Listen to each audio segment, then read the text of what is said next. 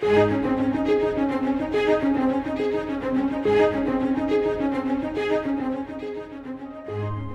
Old Testament book of Jonah is not the story of a great fish. It is the story of a great God. In a world on the verge of judgment and desperate for a spiritual awakening, it holds a message we all need. Salvation is of the Lord. Join us in the book of Jonah today as we study God's Word with Scott Pauley.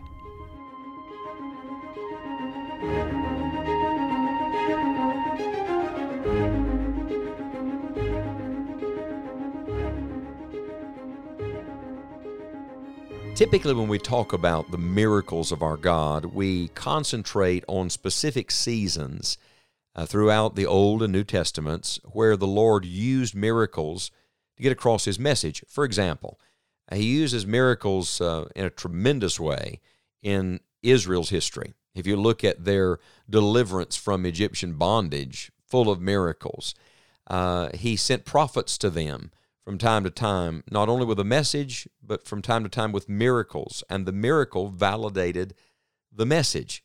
And when you come to the New Testament, the Bible says that Jews require a sign. We most often find the miracles connected to God telling His chosen people, the nation, this is really me, this is truth. And so in the early stages of the New Testament church, there's again a great emphasis on miracles. Now there are extremes. On one extreme, there are people that believe that all of those signs and all of those miracles that were done at any point in history are to be done today. We believe God can do anything He chooses to do, anytime He wants to do it, anywhere He chooses to do it. But that is not the pattern that you find.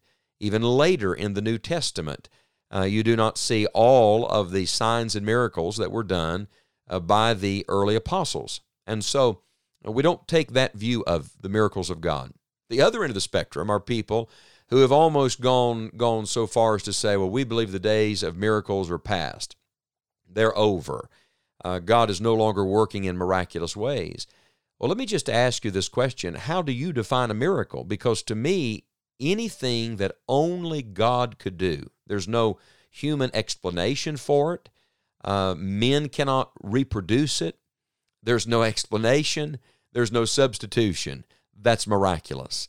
That is the work of God alone. And one of the books in our Scripture that concentrates on God's miracle-working power is the little book we're studying right now, the book of Jonah.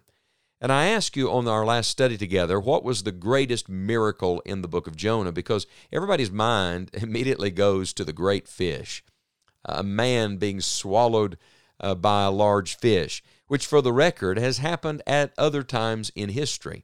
And while I would say to you that is miraculous, we don't talk much about the rest of that story. I think it is just as miraculous that on command that same fish spit Jonah back out, because typically when something is consumed, it's not going to be given up again in such a shape that it could carry on its message and ministry. So it's all miraculous. It's all the work of God. But the more I meditate on Jonah and meditate on the miracles of God, the more convinced I am that the greatest miracles God does is not the miracles that He does with things, it's what He does with people. It's not the miracle that we see necessarily just in the physical realm, it's the spiritual. It's not what is done around you, it is rather what God does in you. And I'm convinced the greatest miracle in the book of Jonah is that God would be so good to a rebel prophet named Jonah, who ran as hard and as fast as he possibly could from the goodness of God. And now let's appropriate that and apply that to our own lives. Aren't you grateful for the miracle in you that God Almighty would love a sinner like me, like you? The miracle that God would show us grace and would show us His kindness. We're in Jonah chapter number 2 at the beginning of Jonah's prayer in the belly of this fish. The Bible says, Then Jonah prayed unto the Lord his God out of the fish's belly, and said, I cried by reason of mine affliction unto the Lord, and He heard me. Out of the belly of hell cried I, and Thou heardest my voice. May I suggest, first of all, that the great miracle in Jonah is the miracle that God hears prayer, that God hears and answers prayer. Now watch this. God not only hears the prayer, God actually initiated it, because the Bible says that Jonah did not even pray until it was by reason of his affliction. Thank God for everything the Lord uses to drive you to Him. Whatever difficulty, whatever circumstance, how awful it may be, you say, this is terrible. Yes, but could it accomplish this purpose? Could it press us to Christ? Could it move us nearer to the Lord? Then if so, see God at work in that. Discern that the Lord is at work in the details of your life. What's He doing? He's bringing us to the place where we have nothing else to do but cry out to Him. Abraham Lincoln, during the Civil War, said he had been driven to his knees many times by the consciousness that he had nowhere else to go. I wonder when some of us are going to recognize that and fall on our faces and say, Lord, I have nowhere else to go. The psalmist repeatedly talked about how God used adversity and affliction to bring him to prayer. He said in one place, before I was afflicted, I went astray. In other words, before the affliction came, I was just roaming, wandering on my own. That sounds like Jonah's testimony prior to the affliction. But when the affliction came, the affliction was the bridge that brought him back to the Lord. And so the first great miracle here is the miracle of prayer. And notice in verse number 2, when he cried by reason of his affliction unto the Lord. You see the name there, the Lord?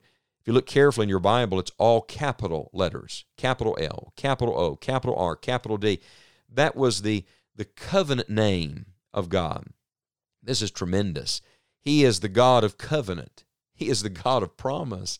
He's the God who promised, call unto me and I will answer thee and show thee great and mighty things which thou knowest not. He's the God who's able to do exceeding abundantly above all we could ask or even think, according to His power that works in us. He's the God of promise. But if you read on, the Bible says that he cried unto the Lord and He heard me. Isn't that glorious? He heard me. In other words, it was not simply that I gave a religious speech, that I said something. No, the Lord heard me. And friend, God will hear you. You can call on Him in any circumstance, in any place, at any time. And just as the Lord heard Jonah's prayer, the Lord will hear you. We're separated by distance. We're separated by circumstance. We're separated by lots of things. But friend, you are not separated from God by anything but your own unbelief. And if you'll believe the Lord and call on the Lord right where you are, God will hear and answer that prayer. He ends the verse this way, out of the belly of hell cried I. That's pretty desperate. Do you understand that's as low as you can go? He's saying, I'm at the depths. I'm at the bottom. There's nowhere else to go. There's no one else to turn to. Here's the rest of it. And thou heardest my voice. Friend, if you'll hear God's voice today, He'll hear yours. If you'll listen to what it is He's trying to say to you right now, He will hear and answer your prayer. Oh, to get back in communication with God, to get on the Lord's channel, so to speak, to let Him speak to you and then allow you to speak to Him. You see, the Lord was not only the Lord, He was the Lord Jonah's God. Is He your God? If He's not, make Him your own today. Put your faith in Him. Trust Him as your personal Savior. And if He is the Lord your God, then pray to Him now. I don't know how long it's been since you've prayed, but I know this. When a person calls on God in prayer, sincerely, humbly, and God answers, that's a miracle, friend. Only God can save you. Only God can bring you home. Only God can restore what has been lost. Only God can repair what has been broken down. Only God. And God only does that when we come to the place of prayer. May God help you to see His miracle power today in the place of prayer.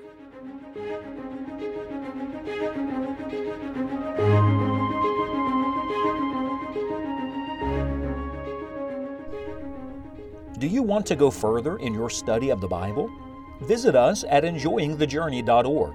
You will find hundreds of articles, sermons, and podcast episodes in our online library.